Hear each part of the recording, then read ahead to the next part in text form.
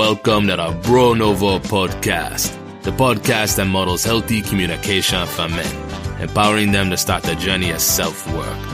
Now here's your host, Thomas Pierce.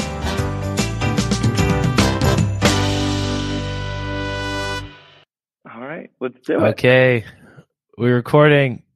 Drew, what's up, you legend? Welcome to the Bro Nouveau podcast. Good morning, Thomas. How you doing this morning? I am good, man. The sun is yet to rise here in San Francisco, so we're doing it.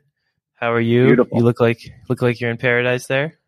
I am. I actually just watched the sunrise in Oaxaca, Mexico. It was stunning. That's awesome, dude. Yeah, Awesome. living the life down here. Yeah, man. So you and I you've been one of my best friends for a super long time. And when I started this podcast, I immediately had you on the mind as a great guest because of your life experiences, your ability to communicate. And I think you are very good at relaying kind of tough topics, tough conversations, and making them accessible to people. So thank you for being here. And I wanted to start with a little bit of background. Thomas. Yeah, absolutely. So who is Drew? You know, what about yourself do you want to share? What kind of context do you want to provide for folks listening? That is a loaded question. I'm from the South Jersey area. Went to high school with Tom, obviously at St. Joe's Prep. Then, traveled a bit for university, starting in San Francisco and then back to Philadelphia. And I moved back to Philly intentionally to start kind of my career very young. I was like very career driven at 18. And I was like, I don't want to just do college. I want to start my career, which I kick myself now because I really wish I just sat back and relaxed and enjoyed those years. But so when I moved back to Philly, I started, really doing professional public speaking and public advocacy nationally, starting at 19. And I ran that track for about 6 or 7 years, all in the nonprofit sector.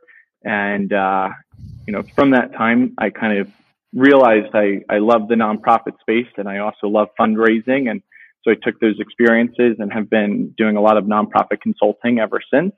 So I wear a bunch of different hats, but, I love being a part of the mission-driven work that is being done to improve our communities.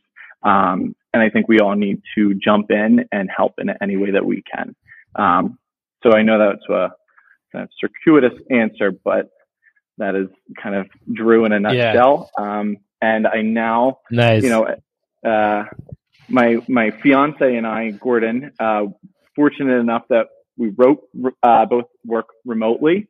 Our housing situation kind of fell through and, we were like, where do we want to live? And we made a short list of those places. It was like Raleigh, North Carolina, like Denver, San Francisco, and then we were like, or Mexico. So we have been in Mexico for just over a month now and plan on staying here down here for the foreseeable future. Awesome, man. Good for you. We always talk about getting out of Philly, and so it's hard. Yeah, it's like getting a blister out of your foot. It's like hurts more to do than the blister itself. Yeah,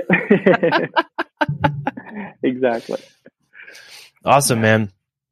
Yes. So it's funny to hear you reflect back on those years now, because I remember, you were speaking, you were making money, you were cash rich and you were so busy and productive and, had all these, what I perceive to be good things going on. So it's interesting to hear you look back on that. But the crux of your journey, I would say, of advocacy started with a speech at our high school. So those who have been listening the whole time will remember that the high school St. Joe's Prep we went to is making great strides with, being a more inclusive space, but certainly it's a Catholic, all boys high school, expensive to get into, the high barrier to entry, not a ton of representation among other people than rich suburban white people. And so that's changing, but that's the context. And at the time you got up during our junior year, your junior year, I think my sophomore year of high school, and you gave this speech. And that was a pretty seminal moment for the lives of a lot of people in that room, I think, especially yours. So I think that's a great place to start. What was the, context for that speech, and how did it impact your life as well? Certainly. So going, in addition to the lack of representation, I think being at what we perceived as like a prestigious high school that you got accepted into, there was like this pressure externally and internally that like you had to be on this path for success. And there wasn't really any representation of people that weren't on that path, and people that, had obstacles in their life. We didn't really talk about them openly. Again, it was an all boys environment. We all wore our suit coat and tie every day to school. Like, it looked very nice. But nobody really revealed necessarily, nor did I self-reveal what was underneath. And for me, what was underneath was I seriously struggled with my mental health from, a very young age. And it was exacerbated throughout high school. So, I always look back, I was like, I would walk the halls every day and I looked just like everybody else. I had the suit coat and tie that matched everybody's, but I would be limping down the hallway because I had cuts on my leg. And I remember just feeling like if anybody knew the reality of this, that I would be looked at differently and judged. So I just kept it secret. And I kept it secret for a very long time, until my sophomore year. I was hospitalized for over a month, for a suicide attempt on New Year's Eve. And obviously when you're out of school for over a month, kids start wondering where are you? This isn't like the flu. And I remember telling people that my grandmother died or my grandfather died, both of whom were still alive. I told them that I had food poisoning, that I had the stomach virus, because I knew that even though it sounded crazy to be gone for that long, that it was more acceptable to say some kind of physical illness or death than it was to say, actually, I was in a psychiatric hospital for attempting suicide on New Year's Eve. And so when I came back from the hospital, I remember coming back into school and just being like, oh my God, I have this entire, this new book bag on of all of this stuff that just happened to me, and nobody knows about it and nobody can know about it. Except for faculty. I mean, fortunately, the faculty at the school was incredible. My guidance counselors, the principals, everybody was, unbelievable, for what you could ask for in terms of support from an education academic standpoint. Or just from what you could expect from your school. From the administration. Exactly. And so kind of fast forward, obviously through, the recovery process, I was going to intensive therapy 4 days a week. I was doing cognitive behavioral therapy. I was taking medication. I had finally understood that I had a diagnosed mental health issue and that I needed treatment. But with that treatment, that I would be able to flourish and succeed and live a normal and healthy life, just like all of my other peers are.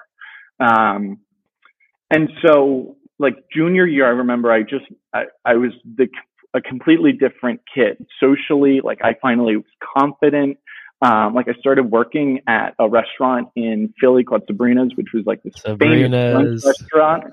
And so I worked in this restaurant atmosphere where I gained all of this confidence for socializing, getting to know people. And I would wear a prep shirt because people would be alumni and they would start talking to you.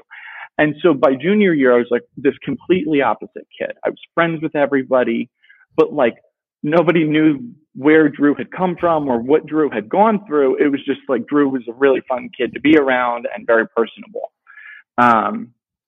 And that's when I started to feel this burden of I started smoking a pack of cigarettes a day. I started definitely binge drinking heavily because I felt like that was the only I could grasp some kind of normality with people around these certain things, but I felt so weighed down by the concept or the idea of opening up about this. And that was, into junior year when I had heard that one of the teachers who worked at the prep at the time started this event called Breaking the Waves, which was an event that the swim team led. And it was because the swim coach had lost his roommate to suicide. And so the team would swim through the night with, the full team. And I think even like some of the other schools would join in, and they would raise awareness for suicide prevention and raise money for it. It's awesome. I mean, it really is such an incredible concept. And it was on that year that they decided that they really wanted to have a student voice to be like support this initiative. It was really bold of the administration to want that. And it was even bolder of them to allow a junior who had just kind of gone through, an attempt and then treatment.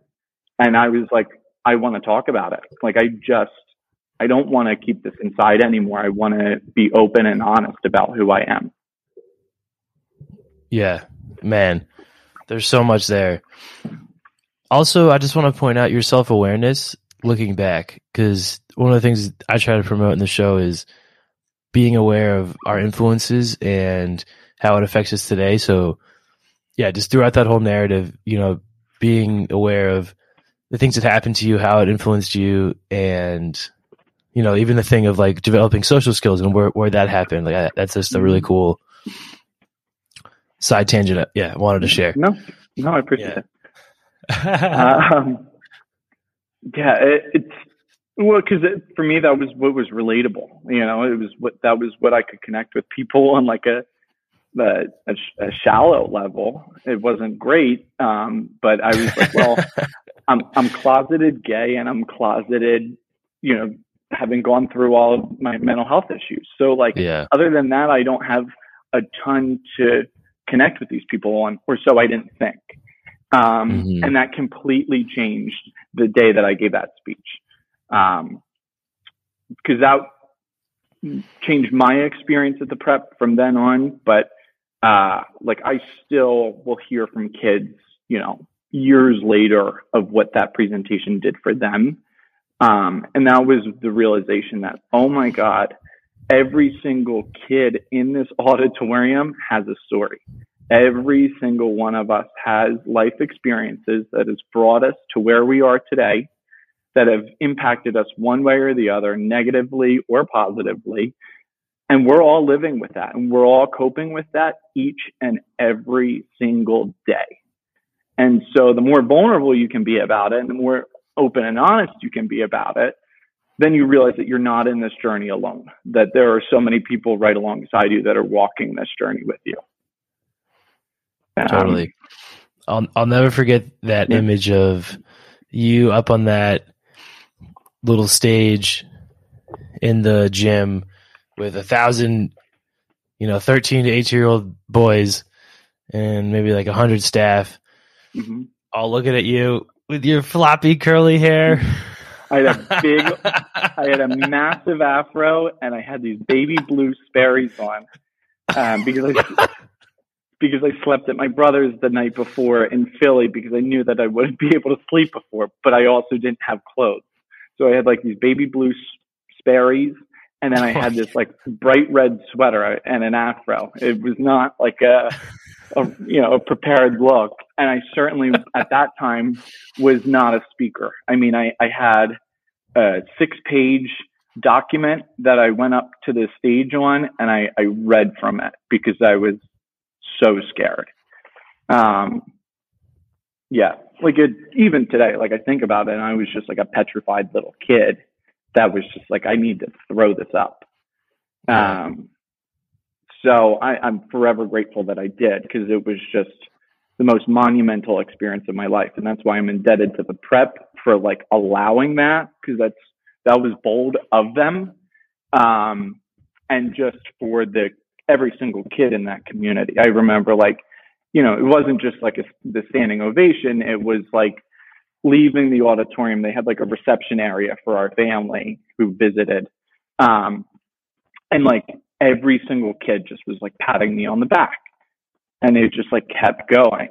And then we would go to our classes, and like class discussion was just like changed for the day. And it was like, all right, let's, you know, talk about mental health. So it was just like an eye-opening experience of like, oh my God, like this happened and it was relevant to people and it meant something. And now it's like, we want to continue this conversation, which was really awesome to see. Super awesome. Yeah, that's a great perspective looking back. It was Gomez, right? Principal Gomez. Dr. Gomez was what a legend. Yeah. I love that guy. Yeah, side change. But the fact that he left the prep to go to a school to serve more kids in need, or, you know, needing, or more in line with the mission rather of Jesuit education is so cool. Okay, so this happens, and then you now have this platform socially, right? You know, smaller scale, it's the immediate environment of the school, but the thing about that school is it's very connected. And that, with your natural charisma, you're leaning into your gay identity, if I'm going to armchair expert psychologist, in the sense that you're able to make really good connections with both guys and girls, and be, you know, that like safe guy for a lot of girls too. And so your social network is building, and you end up working for a mental health organization as a speaker. So this organization employs a roster of speakers, young people like yourselves, like yourself at the time, who had a story to tell, and they serve as advocates for mental health for students, teachers, and parents. So what was that experience like at that point? Because now you're 18 and you're on the Northeastern Circuit. Yeah.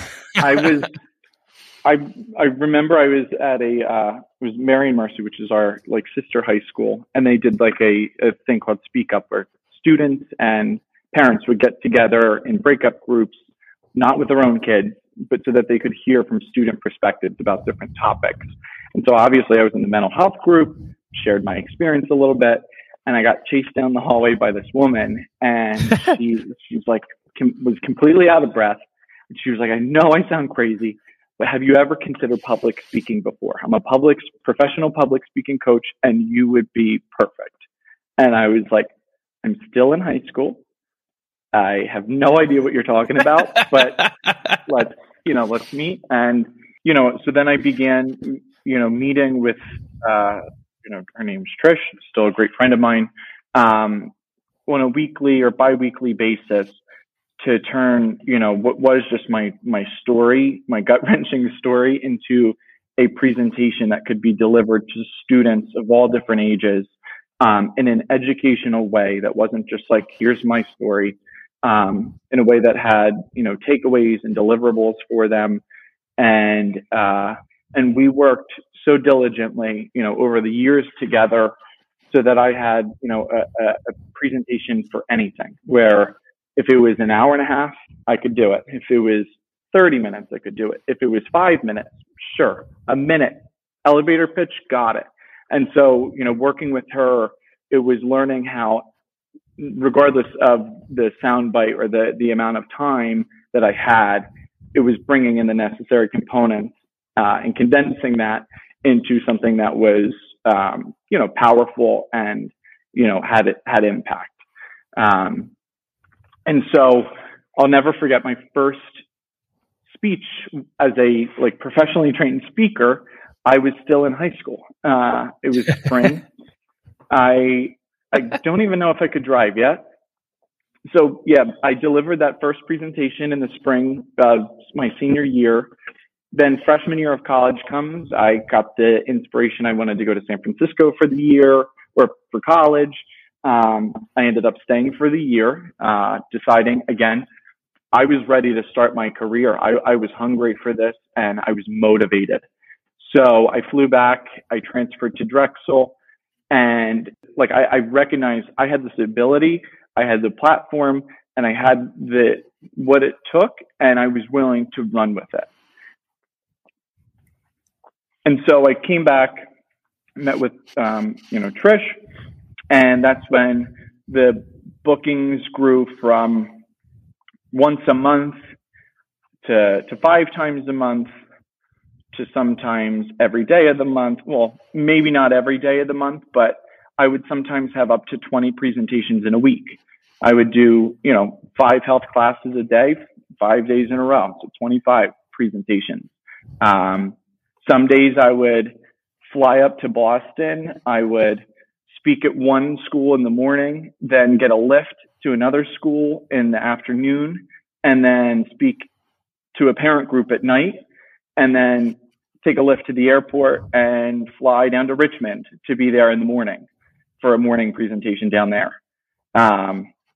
It grew to, again, delivering.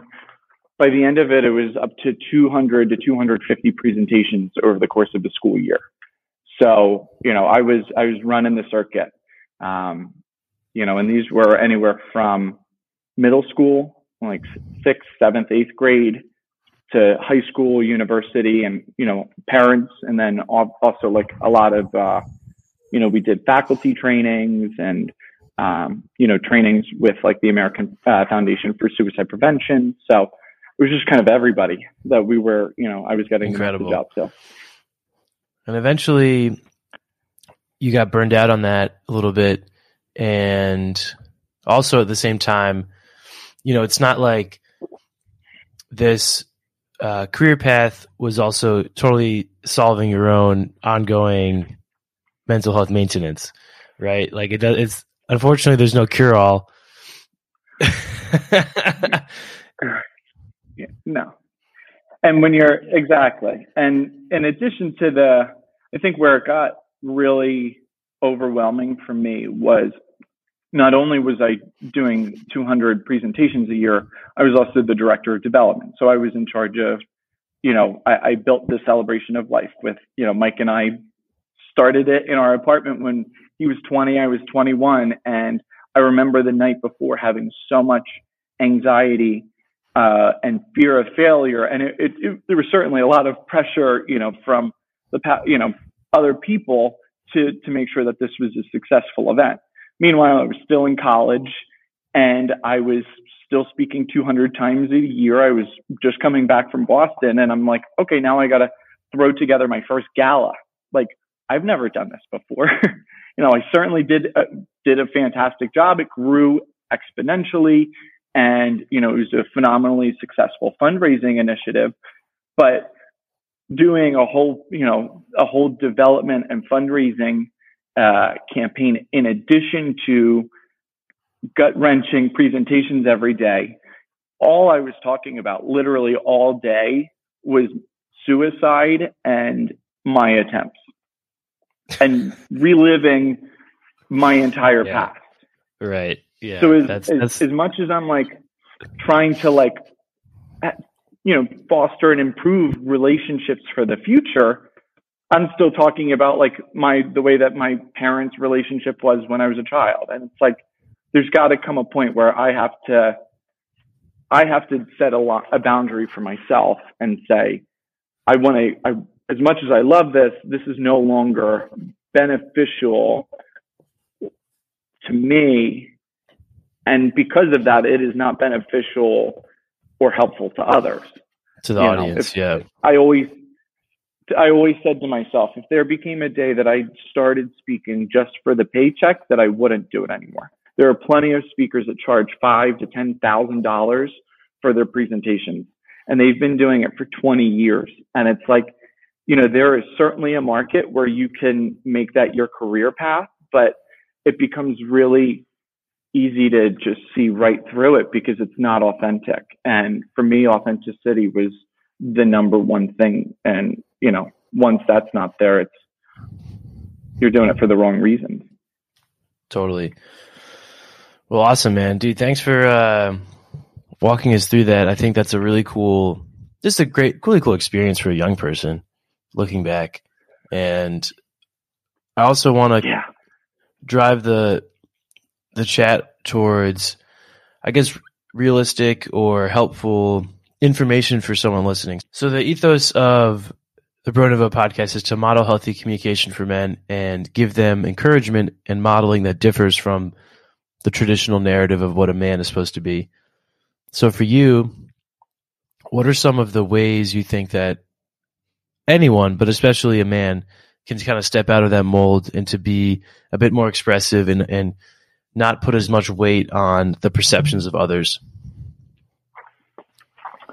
It's a scary thing, but really spending time with yourself and your thoughts and getting to know like who you really are and what you really value and what is important to you.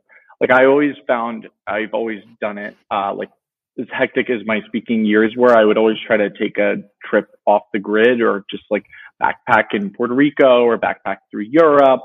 Cause I found that like when I cut everything off and it was just me, my thoughts, and like the few belongings that I had, that then I could identify who it is that I really am and what it is that I really want.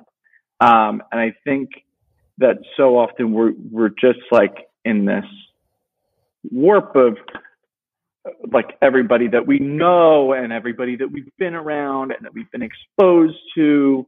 And now we're all just kind of watching each other and like, oh, this person got a new job. This person got a promotion. Woohoo, woohoo. And you're like, all this is like complete bullshit. Like none of us this does not matter at all. I think for me, even taking a step back from like speaking and to be like, I don't necessarily know what it is that I want right now, but I know that this is not healthy and that this is not working for me. And it's having that awareness of yourself to just say, I got to take time and take care of myself before any job, before any professional development, any personal, whatever. Like you can only take care of yourself.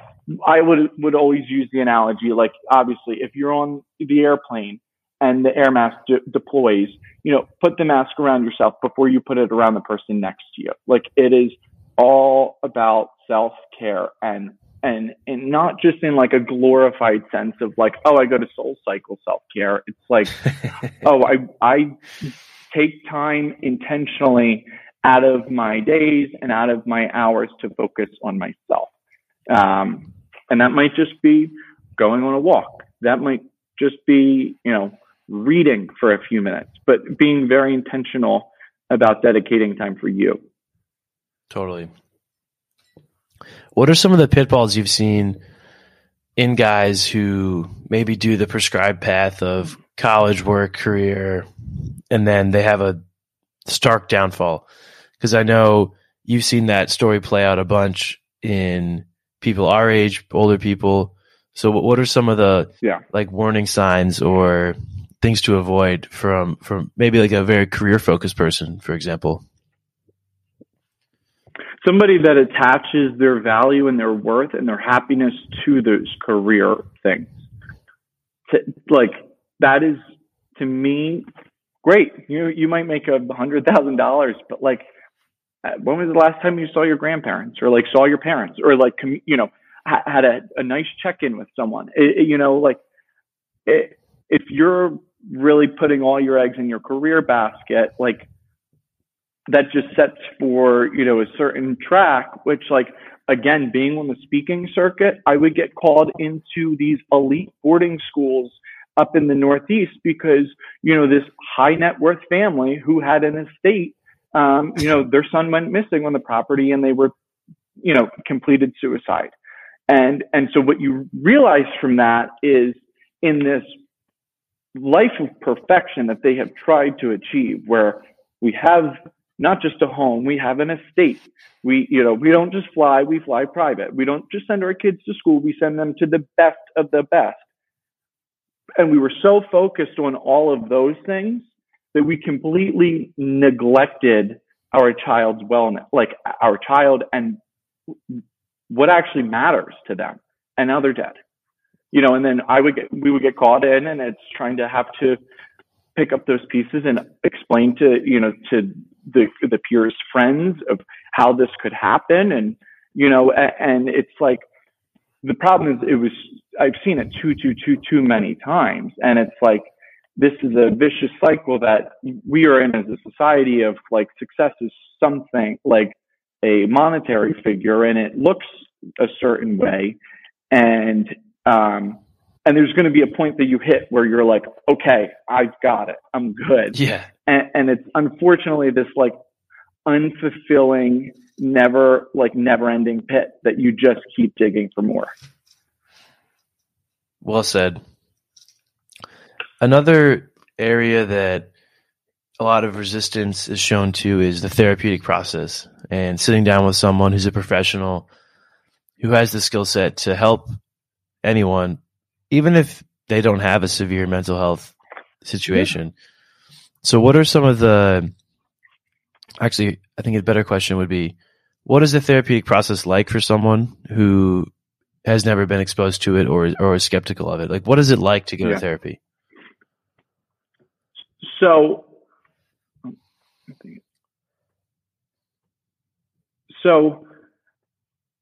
I always get asked, like, would always get asked, when do I go for help? Like, what is the right time to seek out professional help?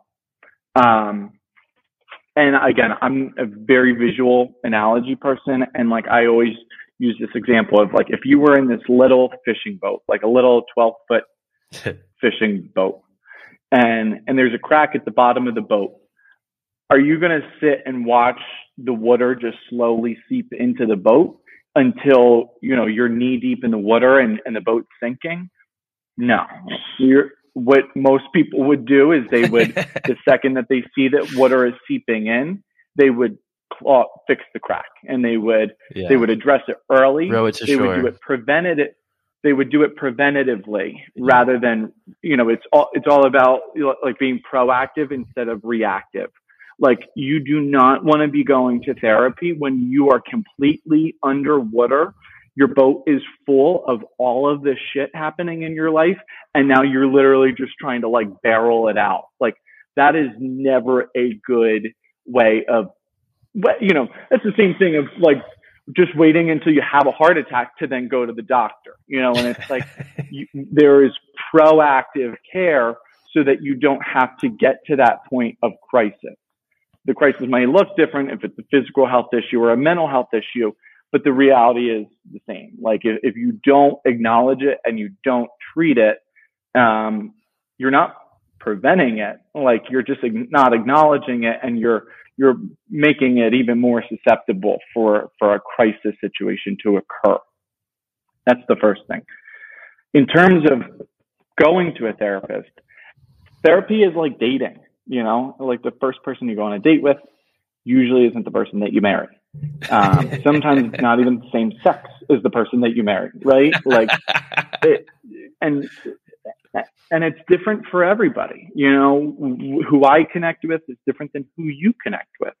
And I've gone to several different therapists over the years because my needs changed, and I needed a therapist that kind of aligned with those changes in my life.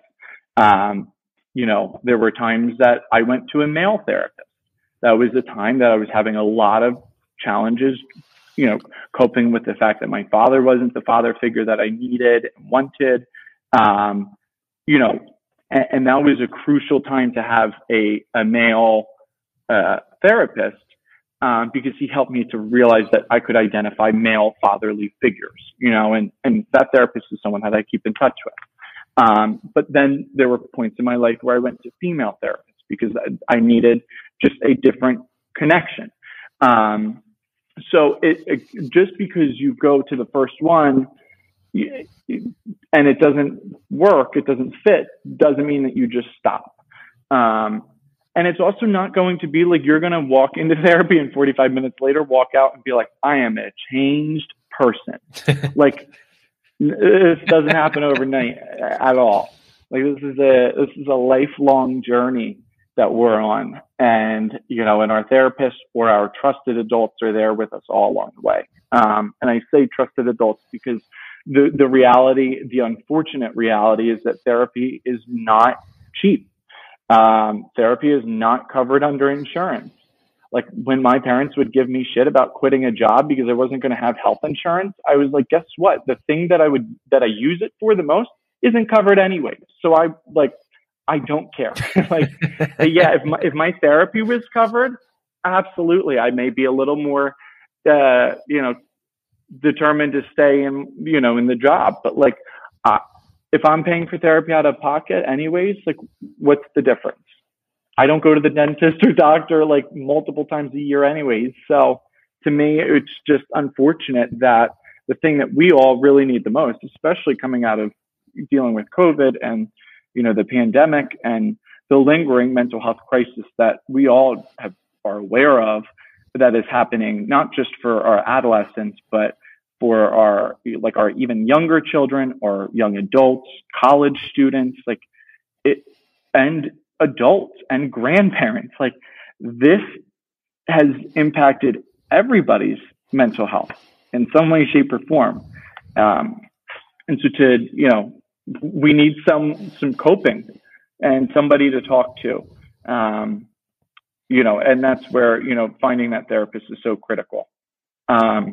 And then the last thing I'll say about therapy is there are so many different types of therapy. For some people, going to talk therapy is perfect. That's all you need is every week or every couple of weeks just to check in. Great. There's also dialectical behavioral therapy. There's cognitive behavioral therapy. There's all of these different types of therapies that specialize, whether you're struggling with anxiety or depression or whatever it may be that you're struggling with. So the more that you can get in tune with what it is that you're experiencing, then you can actually proactively research people that meet the criteria of what you need.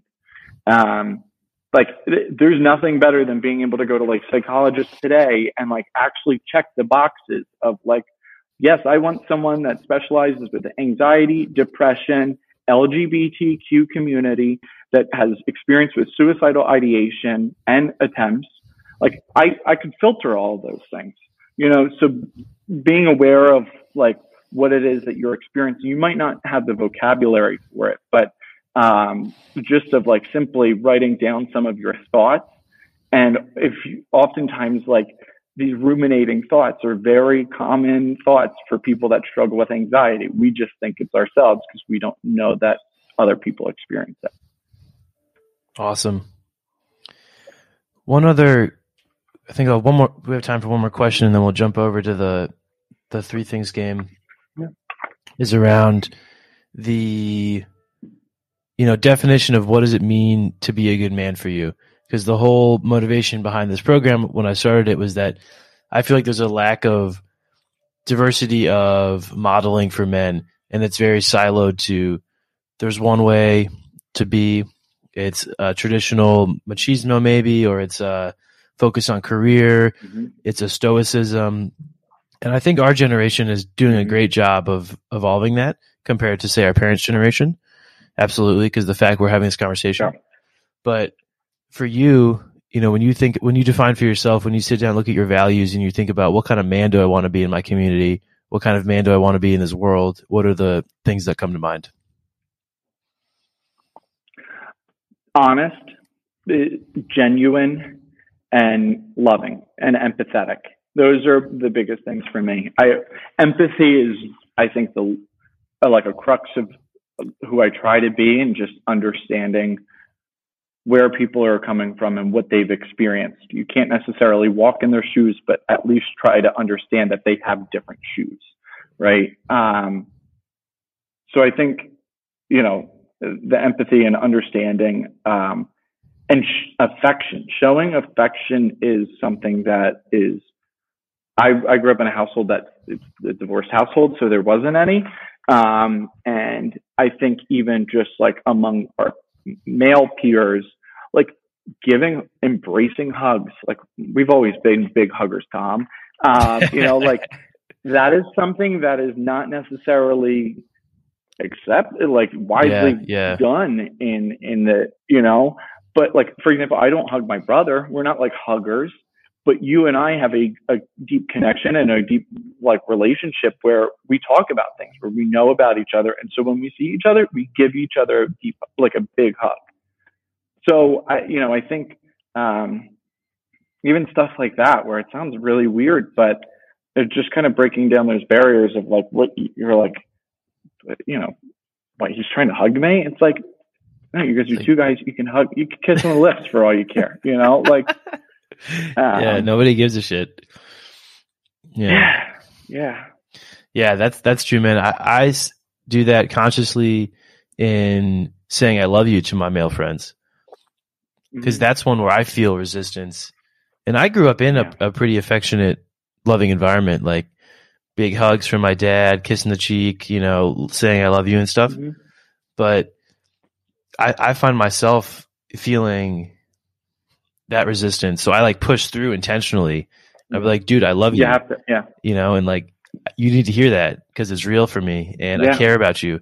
And I think when we talk about preventative mental health too, hearing that subconsciously, knowing that my buddy has my back, he loves me, like he will be there for me when I need him, is huge. Yeah. Exactly. And you have no idea, like when you sent that text, what that person was going through on the other end. For all you know, they could have been having intense suicidal thoughts.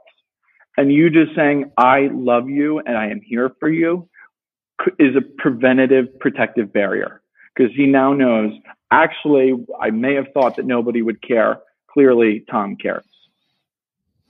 And so those are just like subconscious little things that make a massive impact over time. And I think it's so critical because we are in an environment, again, where, the suicide rates are, it's the second and third leading cause of death for, 10 to 30-year-olds. And people need to hear that they are loved and that they are not alone. And that you're here for them. So, and you're modeling that with your friends so that they can then model it with their friends and their colleagues. And, it's not like you have to go around like, hugging everybody on the street, but it's just letting people know like, hey, I'm here and I care about you. Yeah. I like to break down these kind of stigmas logically too. And for me, love is one of the most important human experiences. Philosophers, artists throughout millennium, there's a fascination with love. So if I really care about someone, regardless of their gender, am I going to let some faceless, maskless, abstract judgment from someone I don't know prevent me from expressing that love and experiencing the full range of human emotion? Fuck no.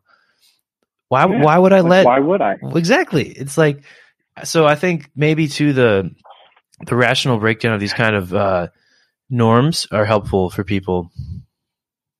So awesome, man. We'll pivot over to Three Things Game. I am going to later on ask you to share some like resources, please. I'll text you or whatever. And so anyone listening who needs help, just check the thumbnail or check the episode timestamps and stuff, and we'll have resources for you there. Okay. Drew, your birthday is February. Springtime, right? Sorry? What month is your birthday in? I'm September. Fuck. Sorry. All right. Okay. I'm up first. So I get a question because my birthday's sooner, and then you have a different question. Perfect. All right. Okay. Here's my question. What are 3 lessons my mother taught me? I would say number 1, just to not take things too seriously. My mom has a awesome sense of humor, knows how to laugh at herself and laugh at life, which is the best. Number 2, I would say just like the embodiment of unconditional love, and that's just such a special thing for a person. Absolutely. Especially as I get older, I realize people don't have that from parents. So that's just such a special thing I really appreciate. And I would say number 3, resilience and evolution. We've watched her go through a lot, evolve multiple times in career, personal life, socially. And yeah, she's a badass. And she is. Yeah. Mom's the best. Love you, Mom. Okay. Love you, Here's your question. What are 3 things you've learned from being lost?